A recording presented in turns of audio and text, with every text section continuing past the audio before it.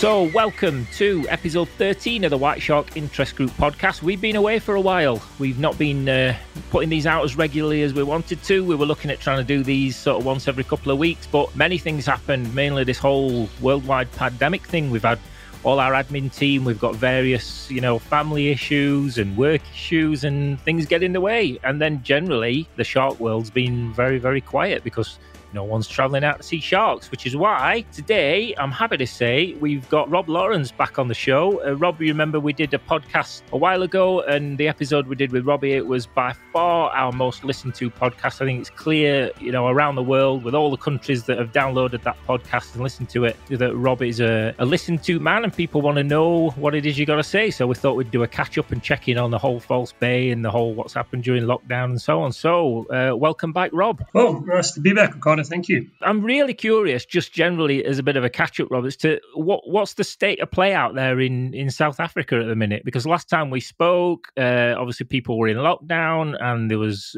rumours of some shark sightings and great whites. And then recently these stories of the orcas seem to suddenly pop back in the news again. What's the state of play out there? What's happening at the moment out there? In the tourist game, in our sort of going out to sea and seeing things, we're allowed to go to sea now, but we very much, due to lack of tourists and people are traveling to go to sea, we're pretty much still in a sort of lockdown scenario. So on that side of things, it's very dead. So the few times we have been, and we've literally been on a handful of occasions out to sea this year, I think it's on 4 or 5, it's the least amount we've been out in, as long as we've operated.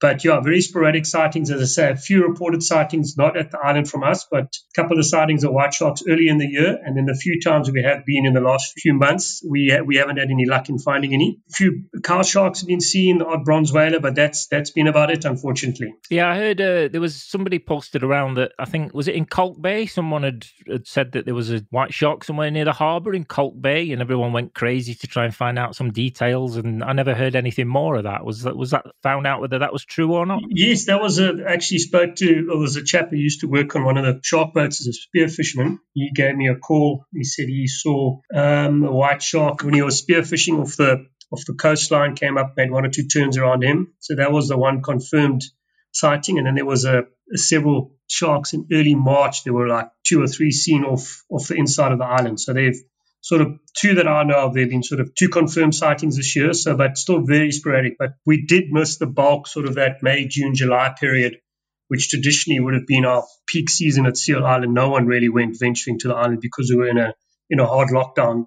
So there could have been something. We don't know. Going on the last season or 2, it probably would have been fairly slim, but the signs this year were better than the signs last year, so no one really knows. Yeah, we try to get to see as much as we can now, but it's very difficult at the moment. We talked last time about many, many factors that might have led to the sort of dwindling numbers or dwindling sightings, and I think that's why the episode we did with you was so popular. People were, when you were talking about other things like water quality and so on, and the numbers before. Can I just come back to this orca issue? It seems to keep coming back, and I don't know whether it's just for media attention or not, but a couple of weeks ago, maybe 2-3 weeks ago, it started popping up on all the news sources again. And I use the word news loosely because they seem to be just saying exactly what everybody said before. It's these 2 orcas, it's port and starboard, they're in the area again, they're attacking sharks. I mean, has your view sort of changed on that? Do you think that's still a factor at all? No, look, as I said all along, I think they've played a part in it, but I don't think you can accredit an entire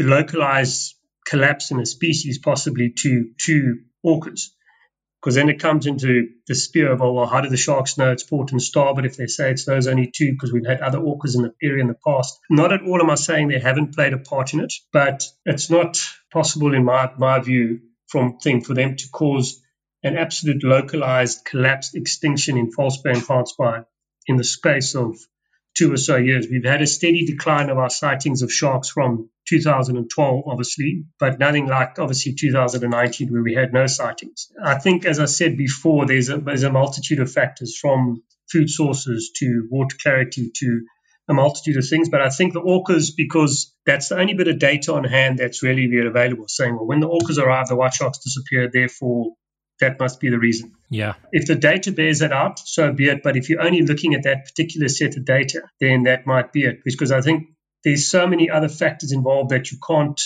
actually attribute to data. And if from a scientific point of view, they understand they need numbers and facts and figures, Yep. but there are otherwise things that will have a bearing on it that you can't collaborate or just suddenly produce. So yes, they do play a factor in it, but as I said personally, I don't believe they could cause the entire several hundred sharks we were seeing in a season just vanished indefinitely for 18 months, 19 months, 24 months, or whatever the case might be. We did put the word out and asked if anybody had got questions for you. And we've had quite a few of those come in. So I was going to just throw a few of these out you and appreciate that, you know, if it's not your area, then just say so. But obviously people look to you for, you know, sort of some commentary. One of the questions that we had come in was, does anybody know what the frequency of these two orcas, the port and starboard, visiting sort of those waters like False Bay in that area? Is there any kind of patterns and routines that have been discovered, or any frequency numbers that you know of? So the latest numbers that we've seen, they say, I think it's upwards of around about 40 sightings of port and starboard. Now, most of those have been tabulated through the local whale watching guy, Dave Hurwitz. Yeah. And fishermen and guys like myself, because there's an interest in the orcas. So every time the orcas are seen, someone will probably by the bar, there'll be 3 or 4 boats that have gone through. So the main numbers seem to have been around, I stand under correction, but at last count, I think it was like 42 sightings of port and starboard since they were first seen in the bay. And have you seen them yourself while you've been out? Yes, no, we've seen them on a few occasions. So I've seen them twice at the island where they were hunting, where they seemed to be hunting the cow sharks. That was last year. That's when we physically seen them. I wasn't on the boat. My guys called me, said, look, they're here. They did a lap around the island, and they seem to eat a few cow sharks. We've never seen them hunting or interacting with any white sharks. Not that it hasn't happened, but from personalized sightings by myself and the other shark boats, no one's seen that in False Bay at all, to the best of my knowledge. Yeah. The theory behind that is that they're obviously not everybody's at sea all the time. So when they're there, if they've killed a white shark, the carcasses have sunk and they haven't washed on shore, which is feasible, I suppose. But no one's physically seen them hunting. The reason I think False Bay has got such a higher sighting rate than a lot of the other areas up and down our coastline is because there's a lot more water users. Yeah. Especially closer inshore where these guys work out of Simonstown. There's several boats out every day, barring a gale like we've got today. At any given time, you'll have 10 or 15 fishing boats, a whale watching boat, 1 or 2 shark boats, paddle boarders, surf skiers, surfers. And the people that are along the False Bay coastline from sort of Muizenberg to Millers Point are very in tune with what happens with the coast. So there's a lot more eyes watching than further up the coast where there's vast stretches of uninhabited land where the orcas are probably cruising around doing their thing because they've been seen all the way up into Namibia and up the East Coast. So they seem to cover a vast area. The word that goes out when there is a sighting is crazy, because I'm sure you get it, but like my phone lights up. You know, everybody and anybody who you've ever met regarding sharks or South Africa is suddenly pinging messages around that this has happened, exactly where it is and who it was and who saw it. And, you know, it goes crazy. So if we ever have, some kind of worldwide emergency other than this pandemic, I think I'm just going to stick with shark people because they seem to spread the word around the world in about 10 seconds. It's crazy. But one of the things, am I right in thinking that although port and starboard have been seen in False Bay several times, the washed up shark carcasses, the white sharks, with the liver torn out, which I want to get to in a minute. Am I right in thinking that hasn't been observed on the False Bay coast? 100% correct. The only ones that have washed up have been in the Gansbaai area. So Gansbaai, Elkraalsmond, they've got a stretch of beach up and down there, but basically close in and around where the sharks operate in these traditional summertime beach areas, they've seen the white sharks wash up there. So this makes me as a armchair shark enthusiast, that makes me ask questions, because if everyone keeps saying, oh, port and starboard, yeah, and they're ripping livers out, and I think there was like seven carcasses back in the day when it was happening a lot. If none of those have been found on False Bay coast, then that to me has to shed some doubt on the level of activity that may have gone on there, because I would have expected, even one surely to have washed up on False Bay sort of coastline. Yeah, you would have thought so, but it's look, the lay of the land is different, and you obviously have different currents and wind directions and that might affect movements of things, and they might sink. But you would have thought between the operators and people at sea, and if they've caused such a decimation of the population, look, the bottom line is the sharks are gone, whether it's orcas or not. it's debate. Yeah. If it was purely the orcas, there would have been some sort of evidence to a point. But as I said, I think personally they do play a part, but it will be like if you look at the guys in the Farallones that have been sort of tracking them, they seem to have a short-term effect that they would come, they'll disappear. But for them to have disappeared consistently like this, yeah. But then they say, okay, well, maybe consistently coming in the bay. It's hard to say, but I personally don't think that it's them. Yeah, when you talked a minute ago about obviously some of your guys on the boat had maybe seen them in what was maybe like hunting behaviour on say cow sharks. What does it look like? How do you know the orcas are in any kind of like hunting mode? What do they do? What's the behaviour? They just forage. Like when at the island, the day we were out and we witnessed them, the guys got there, anchored up, and then, they saw Port Starboard, and they've got very distinctive dorsal fins. If anybody's seen the photos in that, yeah, they're very, very hard to misplace. And they generally always seem to be cruising around together. So they just work their way around in the island, in the shallows, constantly around the island. And they stayed there for several hours. And then we saw some carcasses drift to the surface of cow sharks. Yeah. Then we had about several weeks with no activity. And then, bang, the cow sharks came back. That to me would sort of be the pattern if it was purely for them or the white sharks, that if the white sharks came, they got fed, they'll disappear for a while. But once the orcas have moved up the coast, several thousand Ks, they will come in because that's a concentrated food source at the island, particularly through the winter months. Absolutely. Yeah. Look, that's the other thing. We've always had two seasons with the white sharks. Inshore and offshore season, like summer versus winter. Generally, the white sharks would be at Seal Island 6 to 8 months of the year, and the rest of the time they'll be inshore. That's where other factors come into play. Is it the fact that the long-line demersal fisheries has killed the smooth-hound sharks and the fuscipin sharks, which is a very strongly punted theory as well? I think everything plays a factor. Sure. There's got to be a human factor involved. There's no ways there's going on several billion humans on the planet and we're not having an impact on the ocean and we can blame it on two naturally occurring predators. That's not the be-all and end-all. Something Dirk Schmitz always said is the patterns of nature, and especially around False Bay, has happened for so long, for millions and millions of years. Yeah, that doesn't just stop without some other factor playing a part. You know, orcas have been there as long as the white sharks have, I'm sure. Oh, no, for sure. As I say, that's the thing with Port and Starboard. We've had other orcas, and they say these two particular ones have taken a liking to white sharks or shark livers. But how do the sharks distinguish when they suddenly see an orca? Do they say, well, it's those two particular ones, or they just run away from all orcas? Exactly. So yeah. It's sometimes, maybe I'm just too simplistic in the way I look at it, and I'm not a scientist, but there's too many unanswered points that you can't open and close the book by saying it's orcas. I can't believe that 24/7. I think it's too neat and tidy, and it's too convenient, and I think it's an easy sell to the majority of people in the public. 90% of the public will accept that as fact because they get told to them enough. Yeah. But then you'll have groups like your interest groups and these guys that have a little bit more knowledge, a little bit more interest, will realize it's not as plain and simple as that. If things are disappearing and food chains are collapsing and things are happening, you've got to blame humans. Yeah. We are the ones that are to blame for probably 90% of the things that are happening anywhere at any given time. And I think one of the most interesting elements you spoke about last time, I mean, there was the fishing thing, was the water quality.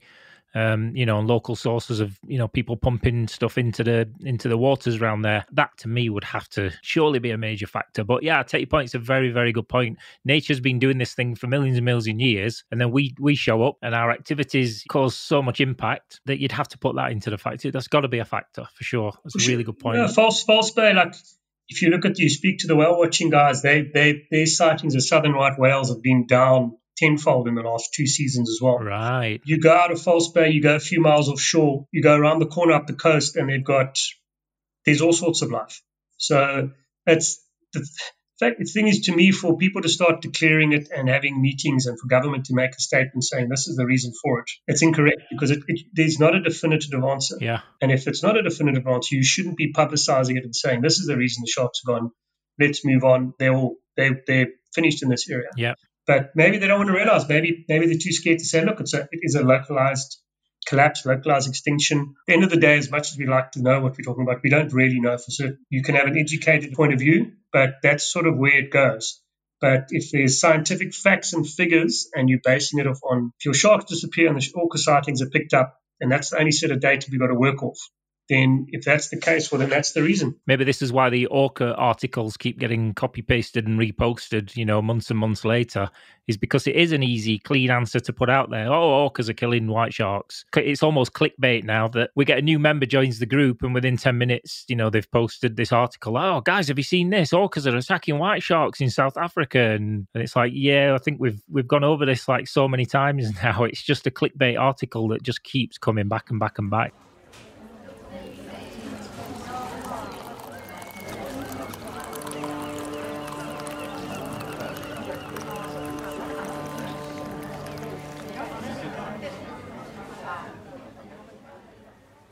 It's interesting to note that if you say that sightings of some of the whales are down as well, because that's something I've not heard anybody discuss before. When we were out with you last time years ago, and it is years ago now, did I ever tell you on the last day before we set off back to the UK, we actually went out on the whale spotting boat and we didn't spot any whales at all? Because there was no whales, he actually ended up taking us out to Seal Island to watch you guys look at white sharks. It's like... It's like, yeah, I've been here for 3 weeks looking at white sharks. It's cool and all, but can I see some whales now, please? But I remember seeing like orcas. Like we were down at Cape Point, and you can see the orcas, the small pods of them. But I don't know. No one seems to, like you say, want to talk about all the other factors. And is it just ignorance? Sort of put your head in the sand and ignore it. Is the politics at play? I think with the other factor that a lot of groups have been pushing is they're trying to shut down the longline shark fisheries, which needs to be shut down because it's a non-sustainable industry and it's a small industry. If you compare how many people the pelagic and demersal longline fisheries employ compared to what the shark industry does, not only the cage diving industry, the shark diving industry, there's multiples of marine activities involved around it. So one's a consumptive resource, the other one's a non-consumptive.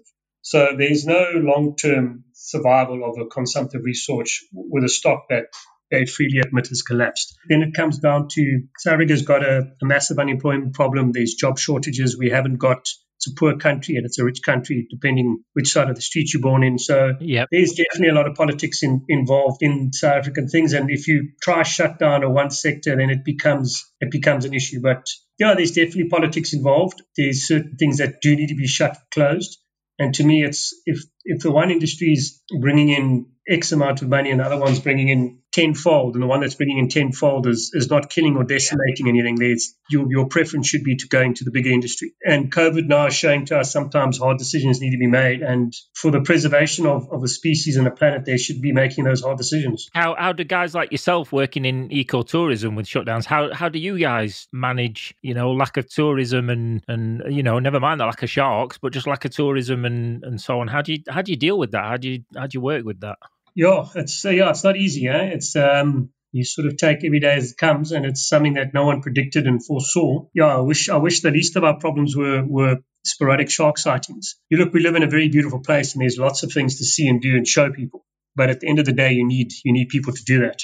But it's very tough. It's been a very, very tough year for anybody involved in tourism, travel, that sort of industry. And in a country like South Africa, we're very dependent on foreign investment and foreign tourists. It's been a devastating blow. Am I right in saying that obviously for yourselves, if anyone's interested in keeping that hope alive, that things get a little bit back to normal? I know there's talk of vaccines in various countries going around now, and maybe sort of early next year, about the time when you normally start your season. Can people be buying like spots with you now? Can they be buying vouchers and gift vouchers, or can they be booking trips subject to moving them later? Can people still support you that way for now? We're taking bookings and that. We're actually not taking deposits anymore, just because it's too up and messing around. But we're still taking bookings, and we've got to try be positive and fight the good fight. Yeah, it's not easy. I know a lot of the members on the group certainly. And myself and Rachel and so on, have so much respect for what you guys do. Let's just not doom and gloom it. Let's hope early next year, the COVID thing, sort of springtime next year, makes things a little bit easier. At least people could get out there and travel again, because it is a stunning part of the world. It is a beautiful part of the world. We've got a few more questions that had come in. Sorry, some of them are still about orcas. No worries. Whales, but one question we had in, and this is a good one, is: has anyone actually observed a shark pulling a liver, a whale pulling a liver from a shark? And just for the size of an orca and its mouth and its teeth, how would an orca be so specific about one small area of a white shark? And I know the necropsy photos and everything say that that's what's happened, but how do you see an orca and the size it is targeting specifically one part of a white shark? I personally haven't seen it. There's a few video clips. There's one very interesting drone clip going around that I saw with a group of orcas, funny enough, eating a cow shark. Someone shot it with a drone, and there's 3 or 4 orcas, and they're actually pushing this little cow shark around, and it looks like a cow shark. They're very precise. So they're a phenomenal predator, being a mammal and community hunting and coordinating their attacks. But there's no doubt they've eaten white sharks and killed white sharks and removed their liver. That's not in question. That's not even up for debate. They are very capable and they're very of doing that. And I personally haven't seen it. They're very precise in what they do. One of the questions that came in from one of our members said, could the white sharks not gang up on the whales and hunt them off? It said like dolphins do. Now, just for listeners, I would point you to episode 12 of our podcast, which was with our admin Drew, who talked about some of the myths around the fact that dolphins chase off sharks. It's not entirely true. So give episode 12 a listen. But just from white shark behavior, have you ever seen them sort of collectively chasing a predator away or hunting in groups in any way? We had quite a unique setup, is that we had multitudes for large volumes of white sharks in a small area hunting similar prey items. So what we used to observe, which we sort of decided was they might benefit from another attack. So if basically there's a seal coming back in the morning, Ricardo, the one shark, chases it, the seal gets away, and that seal's tired, that shark's lost interest. And as he moves along, I come along and grab it. So they might benefit from it, but I don't think they would have the capability of communicating and organizing an attack where 3 or 4 of them will go and chase an orca away. No. That won't happen. Yeah, I've seen obviously the very cautious creatures as well. So the idea of a few turning and making an attack on a predator that's actually, twice their size is also not likely going to happen. But somebody did ask us, one of the other questions was, they've heard that great white sharks are very clever and can sense death of their own species and things happening in the area. And have you witnessed that? Have you seen that happening at all, the way they disappear when there's a threat in the area? Yeah, we've that's quite an old, like you speak to a lot of the old fishermen who shark fishermen, and that they say you chase a shark away, you cut one, kill it, drop it in the water. And the first time we had a mass disappearance was when we had the O-Search boat out in 2012. We had a multitude of sharks around the boat in the morning. But yeah, that's the first time literally I don't think it was in early May. So it was could have been May or June. I think it was in May. I don't remember exactly now. But we had several sharks the day before, like 8 or 9 or 10. These guys came in, hooked the shark, put on their platform, did their thing. Next day, we sat for hours, had one shark come past, and then that's the first time we missed, like in June, for 15 or 18 years, whatever it was leading up to that time. So, yeah. And that's where the orca story is true, where it's a case that if they're coming, but that's why I've always said it'll be like a week or 2 week or 3 week, even a month period where they might get spooked in the area. They might release some sort of who knows what in the water, and they'll move off. But that's like the thing we've had with the gully sharks at the island, where we've physically seen with our own eyes orcas, port starboard, killing gully sharks, and in about a 3 week period later, 2.5 weeks back, there's a whole new group coming through. So if it could happen with one particular species of shark, there's no reason it shouldn't happen with another. So yeah, I don't think there's any question about that it happens, does it? It's the why and the how I find fascinating that it can do that. And do you think they actually leave the area, or do you think they just go deep and stay low and stay out of sight? Yeah, that's the other thing. It's like they might suddenly not just come up to boats, because we've had sharks over the years that we see hunting in the morning that you can identify through dorsal fins and things like that, and then you just never see them around your boat. Or they'll come past, they'll fly by the boat, and you just don't see them. So their behavior is very peculiar from shark to shark. But in an incident like that, if they've been hunted and attacked like any sort of, they probably would leave the area. Yeah, it's a case of how far they would go and for how long they run away, because they move great distances, as everybody knows. They go intercontinentally. I mean, they swim from here to Australia. So yeah, they can cover vast areas. So it comes back to no one can say for certain. I defy anybody to give you a precise reason exactly what it is. I think everybody's theories has got merit, and you can't dismiss any of them. But I think their formula as a grouping is probably more, everybody's little point is probably more valid than one in particular. One of the things you talked about last time was as a potential was maybe that the numbers in the first place before that were maybe miscalculated or misestimated. I mean, another question that came in was how many great whites do you think usually do reside in False Bay, and what's your experience on the numbers, prior to, say, 2012? So we sort of peaked, I think it was like 2002, 2004 onwards, we started getting our really big numbers.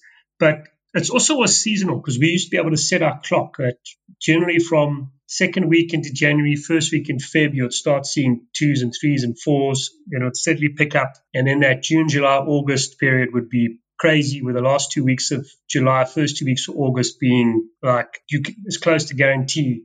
And you'd see a multitude of predation events in the morning, upwards of 35, 40. And around the boat, you would get into the low teens of different individual white sharks. So at its peak, during the peak winter months, you probably would have had maybe upwards of 40 different individuals, but there was a constant cycle of sharks coming through. So they would come through, some would stay around for 2 weeks at a time, hunt on several occasions. Others we would see once or twice, but then it goes back to the earlier point, at that peak hunting period, some of the sharks have no interest in the boat whatsoever. Yeah. And then that goes back to the chumming story, that you can chum left, right, and center, and you change your behavior.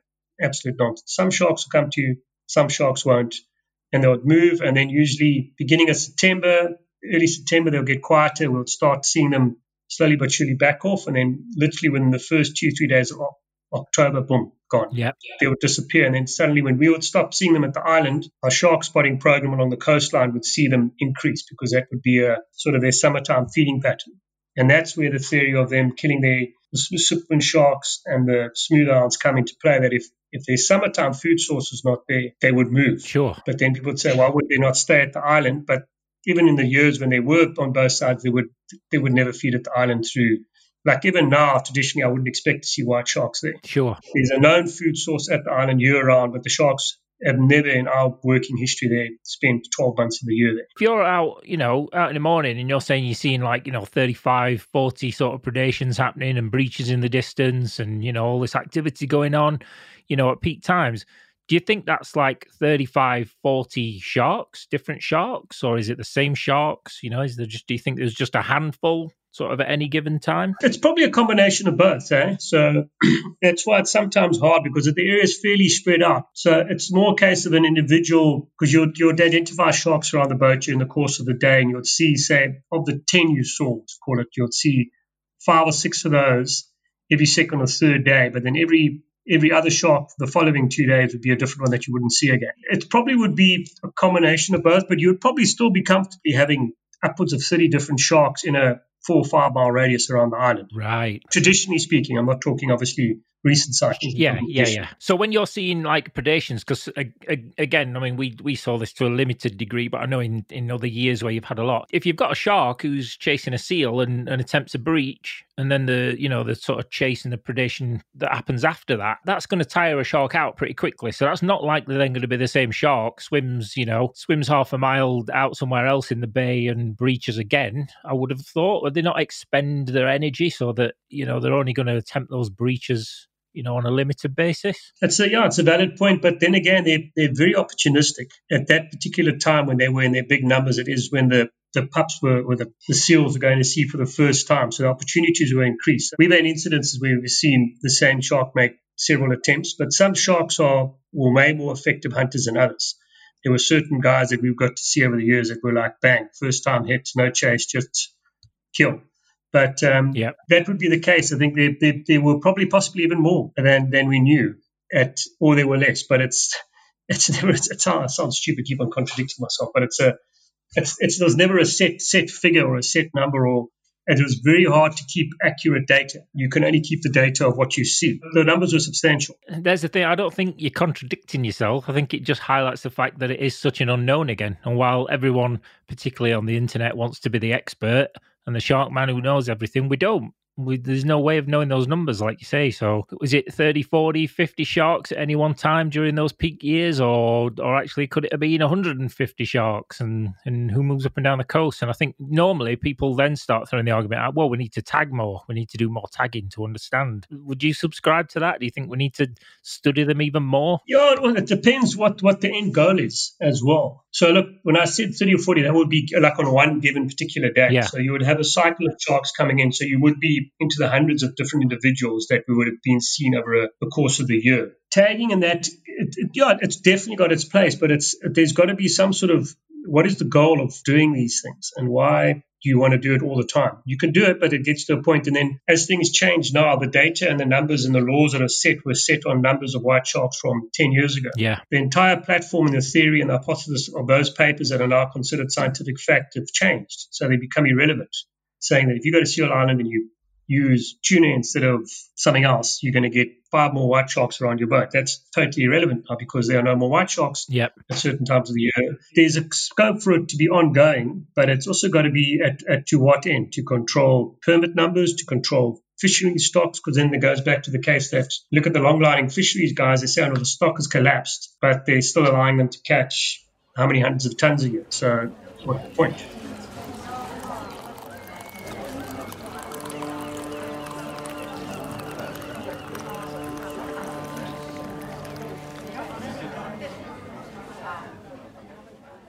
If you had an ideal now that something could help you guys and help that industry and help the white sharks and help any of those shark species, what would be a pie in the sky, magic lamp rubbing wish that you could have that would change things in that area, that's practical, that can actually help guys like you and help the sharks and help the tourism and help the industry and help the environment in there? What's an ideal? What would you like to see happen? You'll need more marine protected areas. So I don't know the numbers, but I think it's less than 30% of the world's, or ideally you would want at least 30 to 40% of the world's ocean protected as marine protected areas, which won't happen because of the commercial driven aspect of it. But you would want areas that are no-go fishing areas, no boating areas. You sort of ideally would want massive reserves where there would be stringent controls who gets in and out of it. Yeah. You would want to stop all shark fishing, because from smoothhound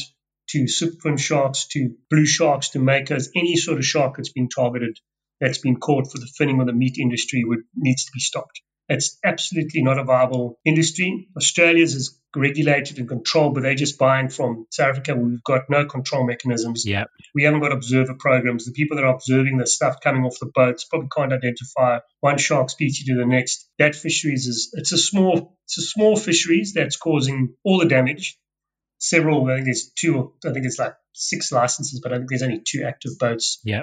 I'm not totally at favor with the exact thing, but it's a small industry. So they could kill that industry and shut it down and then reincorporate those guys into another more lucrative fisheries that's less sustained, that's less threatened, right, would be ideal. So that's pie in the sky stuff. That make big marine protected areas, increase the areas where there could be nurturing grounds for not only sharks, fisheries, other fish species, and that would be ideal. But that's got to go through legislation processes and all of that, and then the governments get involved, and you've got different stakeholders, and you've got big wealthy fishing companies and that have got more money than the average guy to fight it, and it becomes political, and then you're on a losing wicket. Is the thing, and I know we talked about this briefly before we started here today. It's very easy, I think, for people like myself and groups like ours, the White Shark Interest Group, and people who are maybe miles away, and we can sit here and put all our opinions on what should happen and stop the fishing and stop people going in the area. But we don't live in South Africa, and we don't live with those political and financial issues. It's very easy for us to sit here and say that should happen, but what do you do for the guy on the boat who's trying to earn some money to feed his family? And you're saying you got to stop this now because it's damaging sharks and it's damaging ecotourism and it's damaging tourism. How do you say that to the guy who's on the boat who needs to earn some money? No, sure. That's why we've got a big problem with poaching in this country for abalone and everything else. These guys have we're living in Africa. Excuse me, and it's the case that there's a shortage of money and a shortage of jobs. And sitting in Europe, And in America, it's a total different ballgame. The reality on the ground is totally so far removed from anybody. You've got to give and take at the time. So you might have to leave certain things, but it's got to be better controlled. But you can't control. It's a very, very difficult situation. But the reality on the ground from where people sit on the keyboard on the other side of the world is so far removed. They've got no concept of what they're talking about. Their heart's in the right place, but they don't know what they do. I mean, you see it in the area there. You can be, sat in somewhere like Simonstown having a nice cup of coffee and enjoying life and looking at the harbour, and then you can drive 10 minutes out and see the settlement towns and see the poverty. And it hits you like a brick. You're literally just driving out of one very sort of affluent area and seeing the poverty and thinking, how do these guys pay for food and keep jobs going? And, we can comment on the crime and talk about other crimes to it. But at the end of the day, people can get desperate and it's a poverty issue. So I think seeing it on the ground, like you say, it does kind of hit home a little bit. I'm sat here in the UK in a little village looking at nice fields. It's like, what the hell do I know about whether I should tell a fisherman to stop going out fishing? I don't know his story. No, for sure, but that's why you can't look at it in isolation. So in isolation, you say, okay, well, we stop everything and you do that and everything's going to come right. But then you just sweep the problem further down the road. So it has to be more of a holistic approach somehow. And look, it's not an easy fix. It's going to take a lot of government intervention, a lot of help from certain things, but people need to be educated at the end of the day. And that's where as I say, I think we sort of thought we played a role, where we could educate people, that educating them on small things like saying that every good shark's a dead shark, same as a snake and a scorpion and a spider and that sort of thing. So education's the grounding and the key. But you can't give up. We have to sort of hang in there and do the best we can. If we do have any listeners who are from South Africa, and I know we do have some, but we rarely hear from you. But by all means, in the comments below this podcast and on the group, please do let us know like your experiences out there. I mean, anybody who knows Rob and knows Rob's business knows that probably the most ethical business you can get out there, because there's a flip side to that. I'm saying, well, you can't just tell the fishermen to stop fishing. You actually employ local guys. I mean, if your boat's not going out, they're not going out. So you've got to pay those guys as well and keep those in jobs, aren't you? And keep the ecotourism going. Yeah, that's the problem we're sitting with now. Was basically the industry's collapsed. Not only the tourism industry I'm talking about. It's it's a huge problem. So we're hoping things get back to normal very soon. Because if it carries on much longer, you're not going to have much of a tourism industry left here, unfortunately. It's kind of happening in a lot of places. I know it's like the film industry, which obviously I dabble in. All these big studios now are not even talking about putting the films out in the theatres anymore.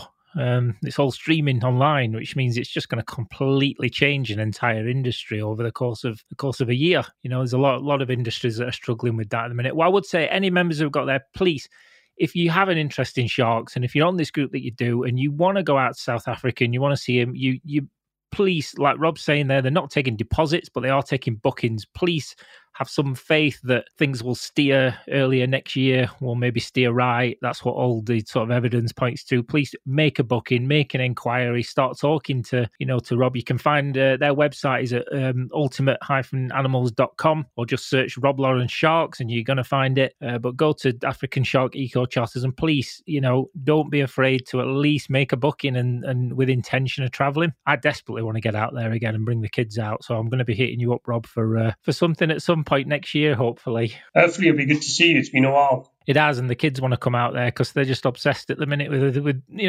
marine life and so on. So again, even if there's not a white shark to look at, if you've got cow sharks, you've got all the nature in the area, you've got the whales you can see, please, I just encourage you, support these industries. If you're a shark advocate and you're a believer in ecotourism and you have any interest whatsoever about white sharks in South Africa, please go on. I know this sounds like a promotion, but it's just from genuine love of what Rob and his company do, and others in the area. Go and make those bookings and try and keep that industry alive, and and support them wherever you can.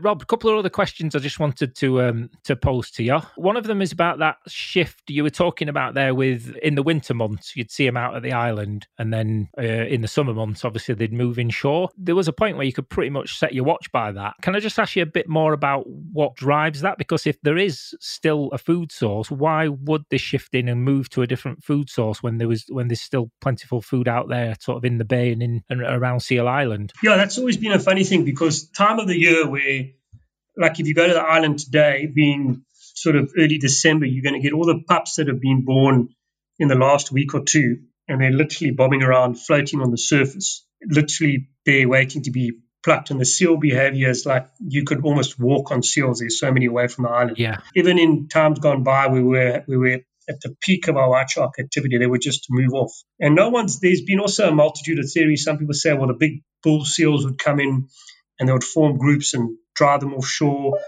Other people said, no, possibly it's the time of the year where the white sharks might go and mate, or it could be just they needed a change in diet because they're eating seals. There's no real set. It's like I'm reluctant to say this is a particular thing, but there was a clear set pattern where not only here, also in Kranzbaai and in Mossel Bay, all the other shark spots up and down the coast, there was a clear set pattern that the sharks would congregate around the seal colonies, feeding on seals during the course of our winter months. In the summer months, they'll move inshore, up and down, then either feed on bony fish or smooth on shark species or rays. Yeah. And that seemed to be it. But the main reason why they would leave, it's never made sense. But some people speculate that the big bull seals might mob them and chase them away, and it's too crazy because the bull seals aren't there year round.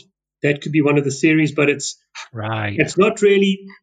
It's one of those things. It's hard to say exactly what the reason is. Well, it's another unknown and the things we don't know. But I just do remember sort of prior to when we sort of took an interest in that area that, you know, the way you guys would be going out doing trips, you could pretty much set your watch by it as to the sort of couple of weeks where you know the activity is going to change. It was that precise, wasn't it? No, it was like literally within the first week of October, we would sort of shut down the white shark setup, and then we'll start taking guys on our trips to see the blue and mako sharks and that sort of thing. And then the shark spotting program would see the sharks increase. And then usually there by end of January, February, early March, the numbers of the shark spotting program would disappear and the numbers would peak up at the island. So we sort of had a 2-tier setup where we would, like now, if guys are coming on a trip with us, we're trying to get them out for the blues and the mako sharks, which is also pretty awesome on their own. So probably some of the prettiest sharks you'll ever see will be off Cape Point. We go a couple of miles offshore in the blue water. Yeah. Fantastic. And then we'll run those trips up until about early January, February, sometimes overlap, push them a bit further. And you could set your clock to when the white sharks would come. And then usually last week of April, May, you would start getting your first hunting activity, your proper breaching activities, predations, and then boom, then it'll be flat out for 4 months. We live and hope for that to return soon, hopefully. Sure. What's it like with when you're doing like a blue or mako trip? Because people might not be aware exactly what goes on those trips compared to the classic image of getting in the cage and seeing white sharks. What's a blue and mako trip consist of? What's that like? To me, they're actually probably more of a spectacular trip in a sense that you run from Simonstown out to Cape Point, and the scenery along that route is unsurpassed. Yeah. You get to go around like Cape Point, see the light from the seaside. Then we push a few miles out to sea. You get a lot of your pelagic bird species, your albatrosses, and as soon as you get off Cape Point, you're sort of in the pelagic zone, so to speak, and then you've got an opportunity of seeing a multitude of marine life, anything from we've seen sperm whales to Risso's dolphins to killer whales to pilot whales to false killer whales. Yeah. Not all in one trip, but it's sort of a lucky packet. That's sort of like a bit like a desert in a sense, and you've got to find your patch of life. And then you can see blue sharks and makos, and it's a really, really, really fantastic trip. It is a bit longer because of the distance you cover. Yeah, but it's a great trip, and it's something that's very, very unique things. You don't even have to be a shark fan, but you can get to see an albatross, for argument's sake, which 90% of people will never see. We never went out to sea down at Cape Point, but just standing at Cape Point, for an hour and watching the amount of different sort of marine life that came swimming past. There's a pod of orcas, there's some, southern right whales. It's phenomenal, the nature you get. But is that still a cage trip, or is that a scuba sort of free diving? We do it both, so we can offer the guides, but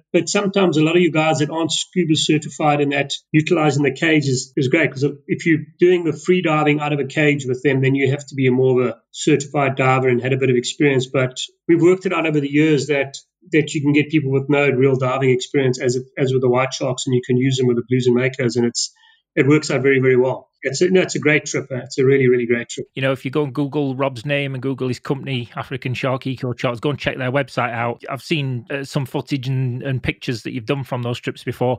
I have to say that Mako sharks in particular look absolutely stunning in the water. You know, they're so fast and they're so agile. It is a completely different ball game to white sharks, but like you say, it's still absolutely stunning. Just be positive for the future, hopefully, and then as soon as you get a chance to travel, go to your destination somewhere around the world where the guys are waiting for you to show you hopefully some incredible shark stuff, because who knows how long they're going to be there for. So when you got the opportunity to go, don't delay, go. And like you say, you're still taking bookings now. You can take bookings with, yes, little risk there if you're not taking deposits. Yeah, well, that's what we've decided. It just makes more business sense because there's so much uncertainty floating around there. So we will take the bookings, and then obviously depending how things develop over the next 2, 3, 4, 5 months, then we can just play it by ear from there. And if it's nearer the time, then we'll confirm it. And if we're all back in who knows what, then yeah, we'll play that card as well. Amazes me how so many people, particularly from this country, are willing to jump on a plane and hop to Spain to sit on a beach for a week and do nothing,